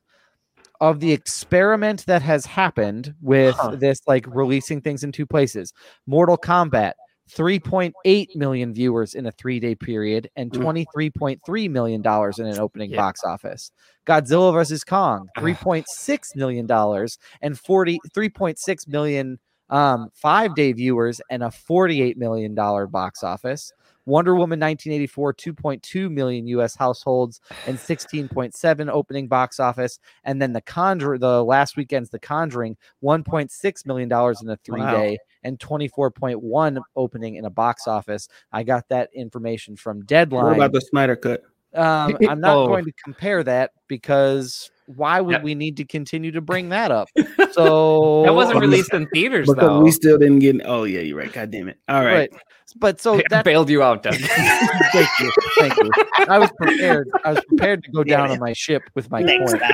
I'll get them next time. But I think it's interesting the performance of this, right? Because this is supposed to be a feel-good movie of the summer with the positivity, and it's having some moments. So I don't wonder. I don't wonder what's going on with it. It's just kind of interesting and maybe food for thought. And I don't think there's like a conspiracy of like he didn't get to tell his vision, so we need the Miranda cut in order to get the real version of the movie. I would happily have the Miranda cut. I am not throwing shade. I'm just saying, like, if there's stuff left out, is it too long? What is it that maybe people are having a hard time with when it comes to this particular movie? This didn't get a lot of promo for me though. Like as far as some of the things that I noticed, Mortal Kombat, Conjuring, and Quiet Place 2 all had. Well, was Quiet Place 2 released on HBO Max? No, that I don't know. No, that's not an HBO property. Just it was in the theaters, right? Yeah, that's right. Yeah. So I didn't see a lot of promo for In the Heights. No, usually TikTok is like big on new upcoming movie. Every movie, Conjuring, all of that has had a TikTok ad at the beginning before I start my scrolling, because that's typically how you open the app. TikTok, and they have a TikTok. They start you off with some kind of ad. What the hell? They have to start you off with some kind of ad. It's all right. Take your time here. I'm struggling here, but I didn't see a lot of promotion for In the Heights. I didn't see a lot of commercials or anything until maybe the week of the release. There wasn't a lot for me in the things that I watched. Of commercials and things, but I also pay the premium service for things, so I ain't gotta watch commercials. Look at you. Yeah, I don't pay the premium for things, and I haven't seen a lot of commercials for it either. So I think maybe there's some promotional stuff for it, but maybe they thought this one would sell itself. I don't know. It's just after Hamilton, you would think so, right? I don't know if my cookies are whack, y'all, but like I got a lot of ads for this. Like not on Facebook, but like it did show up for me on TikTok. It did show anytime I went to a movie website, I got In the Heights stuff. So I don't know. Maybe my internet browsing history is like, this guy like musicals, and he did something on HBO Max. You better get this guy. Get all the impressions of him. Make sure that guy gets the musical, huh? I mean, it's probably because I liked one musical on Facebook, and then of course that information went everywhere. Yeah. But also, In the Heights is fairly new. Quiet Place 2 is a sequel. Mortal Kombat is a remake. And I feel like this. Well, we don't have to have this conversation, but something that I feel like we'll always come back to here is just the way that the industry is that unless you are having another franchise movie, you're not going to get these gangbuster numbers. You're just a great point. You're not. That's a great point, Brian. And I feel like, and it's just the victim of our own success of like getting some of these comic book movies. I'm gonna call that out. Like, once people realize, like, oh, like you'll keep seeing this stuff. Like, if it has the Marvel tag on it, okay, well, we'll keep iterating on this formula, but it'll be a similar formula. Yep. And then I feel like it gets really, really hard. Like A Quiet Place 2, that's a franchise now, but I still feel like that's getting word of mouth, which is how it beat In the Heights. And so I feel like that's something that's happening here. And these movies, like these types of musical movies, it's just finding it a harder time to break out. And I don't know how I feel about it, but I also feel like at the same time, if you're having a streaming service, you already have people's money. Like, I subscribe to HBO Max. You already have my money for this movie. So on the other hand, I'm like, I don't feel bad. Like, I don't feel, like, obviously I want it to succeed because I liked it and I'd like to see more things like it, but I don't know. It's really complicated and I don't know exactly how I feel about it, but I feel like we're back to this conversation again. And again, I feel like this conversation always pops up at the beginning of the summer, right? We don't have a ton of original movies in the summer. I think there was one summer where like Pacific Rim was the only original movie. Right, and didn't it ran for like 2 months as the number one movie or something? Like it did really well. Well, and then it became a franchise, like it's just... that's a longer conversation. I feel like In the Heights is up against that. A musical released on Disney Plus like Hamilton is super successful. Right. A musical released on HBO Max. Now I told y'all Disney Plus is when I was feeling and HBO Max is when I was feeling like bad boy on my bad boy side. And I think that HBO Max has become that. Maybe HBO Max is not for the happy-go-lucky type of content.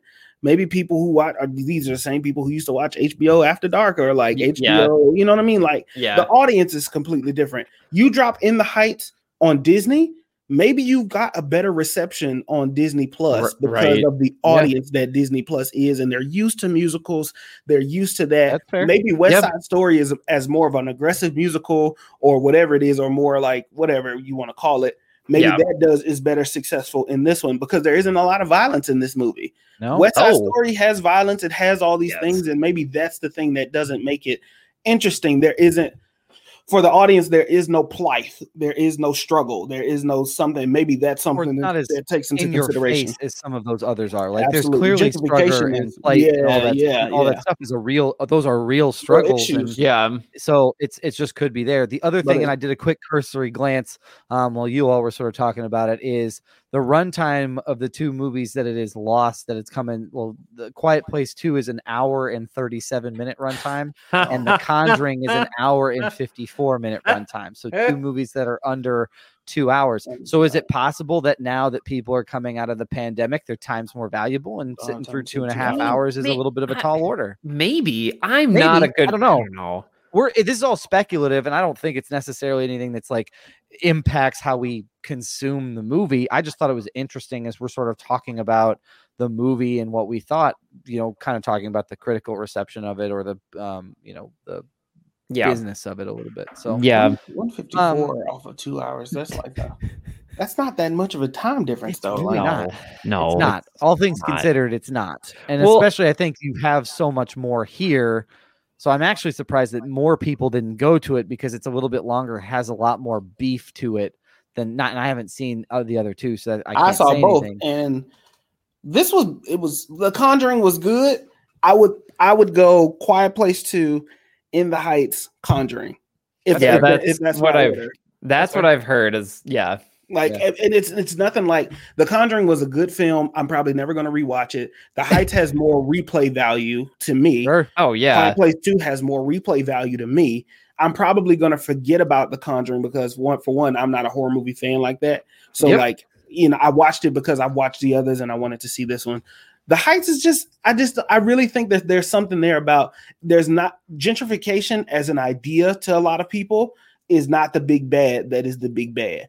If you had somebody who was going to be a big bad police or big bad this in that movie, it becomes a lot more relatable to people because that's in the time of things as opposed to like trying to follow your dream and like those aren't the things that really bring people in. Or maybe it's too on the nose for the times that we live in. Maybe it's a little, maybe it's like, why do I need to go see a movie about gentrification when I'm fucking living it? You know what I mean? Like maybe there's something there too. But see, all the ads that I got, now again, this might be my cookies, but like all the ads I got, it was like, it's a musical. And I'm moving my hands, by the way, for everybody that's listening at home. And like, it's just people dancing in the street. And I was like, I'm going to watch it. Let's do it. I did not I knew that gentrification was like, there was a moment in it, but I didn't. That was not advertised to me as like, hey, come see a musical about this. It was just more like people dancing on the street. Well, they couldn't because then it wouldn't sell. Because then nobody would be like, I'm not going to go watch a movie about gentrification. Like Doug said, like if you promote it that way, is that this is what now the only thing that seems to be successful is like slave movies. Like I can't watch another slave movie. I don't want to watch. This is 12 Years a Slave, and we're going to follow his 12-year journey as a slave. I don't want to watch that. I'm not watching. I'm all set. I don't need to do that. I don't know why I said that, but there you go. Anyway, that was like, again, I accused this movie of introducing concepts in the conclusion, and then I went and did it. But gentlemen, anything else with this movie that you want to talk about before we, sort of get to our recommendation? Two things I need to say. The club song, Nina's moment in the sun or in the nightclub, however you want to say it. That was electric. It was fun. I laughed. I had a smile on my face the whole time. And the romantic interlude of, Usnavi being like, oh, you can go dance with other people. He obviously wants to dance with her. And Vanessa being like, well, I want to dance with you, but they keep dancing with other people. And everyone's like, oh, Vanessa's here. And I kept laughing. I kept smiling. It made me feel so good. I don't know. Maybe I just really like watching people fall in love. Maybe that's it. I don't know. But I just really enjoyed that sequence, and I felt like they nailed this summer and this city vibe. I really felt that. And then I'm going back to 96,000 here. I just wanted to give a shout out. Some trivia I wanted to share was that they filmed that in 3 days. They filmed that entire pool dance sequence in 3 days.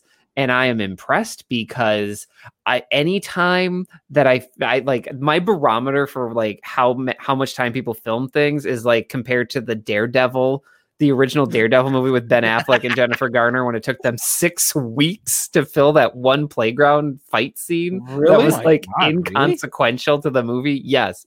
So the idea that like all these dancers were like, let's go in the water, let's go. And they got it done in 3 days when it was supposed to be 2. Yeah. Meanwhile, Ben Affleck and Jennifer Garner were like, okay, next week we'll get this. So don't worry, guys. This week the swings, next week the seesaw. Yep. Next week we'll get this next week. We'll come back next week. In any case, those were 2 things that brought me joy, and I wanted to share them. Brian, I was thankful. I had a similar feeling that the club scene was impressive, but it was impressive because I was glad I was not there, because I would be horrible in that scenario. He said that in the movie. Watching those 2 people dance, I was like, there's no way I'm making it out of here alive. I'm going to say something. I'm going to look at somebody the wrong way, or they're going to ask me to dance, and I'm going to go, hey, look at this with my thumbs. And that's all it's going to be. And it's going to be bad news. I'm not a dancer. I have 2 moves, and one of them involved seeing if I can get the rest of the crowd to jump along with me. Oh God. Gonna make you jump. Really glad I wasn't there, but it was impressive. I will say that. Awesome. Vanessa was overly mad at him about that shit. That's the only part I didn't like. I mean, dramatically upset. Look, I'll say this. You're having a good time with your friends. Maybe you've had a few adult beverages, and then you go out. You've pre-gamed at your Abuela's. Then you go out, and you maybe have shots. Like, they've detailed they've had shots. That's the last place I want to go, by the way. Like, the last place I want to go when I'm shit-faced is back to my grandmother's house. Abuela knew how to turn up. She was like, here's the thing about Abuela. I feel like me, Marcus. This is me. Do it. If Abuela died in the next room and I'm drunk, plastered, dear. And I went in, I wouldn't have checked for a pulse. I would have just tucked her in neatly and assumed she was asleep. That's fair. She was in such a comfortable position. Okay. And I was going to be like, okay, well, I'm just going to tuck you in, Grammy. And like, that's it. And she's dead. I just tucked in a dead woman. I don't know how that goes. I just thought that whole scene was interesting. The only way I'm making it into that club is if a good pal of mine, Tito, finds a way out of myself and I put on my alter ego. That's the only way. And then it's not Doug going into that club. It's Tito Fuentes going into that club. Anyway, gentlemen, before we close this out, quick round table. Are we going to get canceled? Do you probably and you started us off with your whole box nonsense. So real quick, rundown. Do you recommend this movie? Just real quick, Brian. Yes, watch this movie. You'll feel good. Okay, awesome. Marcus, go watch it in the theater. Yeah, I recommend it. I recommend it. That's fair. Yeah, that's also fair. I would also recommend it. I don't think it's bad. I almost think maybe if you're really into musicals at home or in the theater, if you're not into musicals but you just want a feel good movie, go to the theater. You can focus a little bit better without the distraction of your cell phone and the dogs and hey, what's that outside? The songs are good, the music is good. It's a lot. Sure. It's a great, if you've seen the theater adaptation and you're just into shit like this, you're gonna love it. I think that's the base of it. Like, I don't want to call it shit. Sorry, into shit like this. Sorry, no. Like, people who listen to musicals, like, that's me. That's because, me. I do believe that we all have our genre or our thing, and people will look at something and be like, "That's my shit." Like, musicals are my 100%. Shit. Like, you know what I'm saying? And so, like, some people seen this and did not second guess and did not hesitate. They knew what In the Heights was. They were gonna go see it. Like, it didn't matter.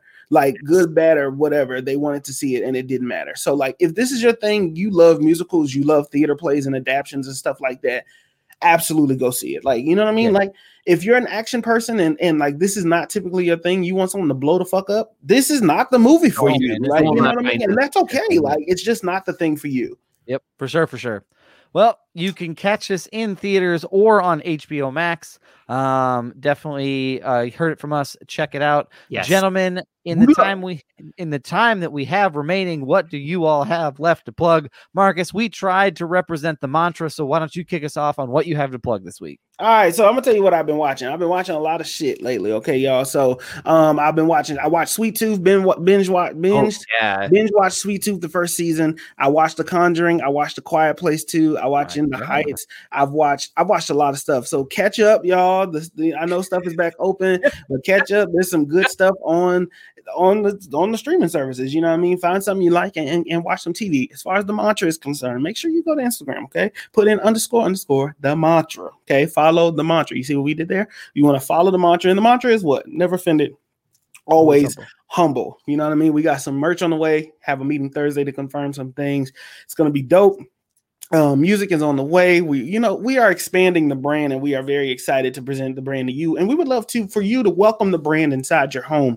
The Noah merch is good for all occasions. We got somebody in the gym this morning sweating up the Noah merch. That's exactly what it's for, y'all. It's your go-to reliable gear. It's not meant to be your Gucci. You only wear it for special occasions. You wear the mantra wherever it is you go, and that's what we're for. Follow us and follow me on my socials at Marcus J. Destin. I do nice stuff up there. You absolutely do. He really Brian, does. What do you have to plug this week? Hey folks, so of course thelovenerds.com, of course. But my main focus, so movies move you, right? And Sunny's story moved me, even if it was not told the way we thought it would be. So I'm here to promote immigrantdefenseproject.org, and they help people that are just like Sunny in the movie, who want to go to college, that want to stay here in the United States, who were brought here under a variety of circumstances. The Immigrant Defense Project, they are the people that are fighting to make sure that these immigrants can make sure that they are staying here in the United States, that they can be successful, and they can get that little dream too. So I just wanted to take my time and promote that. You can check their website out. If donating is your thing, you can do that as well, or just learn more about it. Awesome. Thank you for sharing that, Brian. That's fantastic. Really beautiful, Brian. Yeah, that was awesome. Beautiful. The last thing that I have to plug is this podcast. So continue to follow us wherever you get your social medias, at filmsinb_w on Twitter, at Films in Black and White on Instagram, and at Films in Black and White on Facebook. We've got some exciting stuff coming up this summer. 9 is coming, and we are going to dive into that, as well as we're going to dive into some other things as well. Yeah, where are you in your journey with Fast and Furious, huh? How about you? Where am I at with my? Oh my gosh, yeah. I have left those cars right where I parked them right after movie number 2. So I got some work to do before we're going to get into that. I think Marcus and I said that if I'm going to watch them over the weekend, I'm going to have to conservatively watch 3 a weekend from now until when 9 comes out, or otherwise I'm going to be in trouble. That kind of makes me want to throw up. It also makes me want to throw up, and I'm not excited about it. But I made a promise to our listeners, and I'm glad Marcus held me accountable. And that's where we got it. So follow us wherever you get it. Got some exciting things coming. Again, sign up for the Patreon, patreon.com/films in black and white, because we have some that is really just popping exactly where we need it to. But gentlemen, that brings us to our 3-step process to success. Brian, kick us off with step number 1. Hey folks, I already talked about it earlier in the podcast, but read a book. Just any book. It's summer. You have the time. Read a book. I usually have something quippy, but honestly, if you've been listening, you know how passionately I feel about books. There's words in them. You can make the pictures in your head. No one else can tell you what the pictures look like in your head. So if you want to make pictures in your head, read a book. Awesome. Fantastic, Brian. Thank you for that. I'm going to cover step number 2, which is drink some water. Y'all, it is hot outside. There is no reason why you need to not enjoy the beautiful weather by getting a headache or feeling dehydrated or run down or gross. Just drink some water. Keep yourself hydrated. We all want to get, we all want to get beach ready. Got to get beach ready. Hear that all the time. Just drink some water. Kind of helps. So just there you go. Do that. Drink water. Marcus, bring us home. Listen, Let's talk about beach ready and reading books. Can't read a book if your ass stink. Okay, True. Can't go to a beach. You know what I mean? You can't. Who do you look like going to somebody's beach with your ass smelling funky? And then you stinking up the sand, and now the brown sand is browner, and like, you know what I mean? Like, you have to get that under control. And nobody's gonna go down on you like Batman if your ass stink. Okay, nobody's gonna beat up that box like UPS like Batman if your ass stink. So the third step is wash your ass. Wash your ass. That's it. That's all you gotta do. Just wash your ass so Batman can satisfy your needs and desires. Yep, do that. Ladies and gentlemen, thank you for joining us for another episode of Filmed in Black and White. We will be back next week. In the meantime, stay safe, stay healthy, and we will catch y'all next week. And in the between time,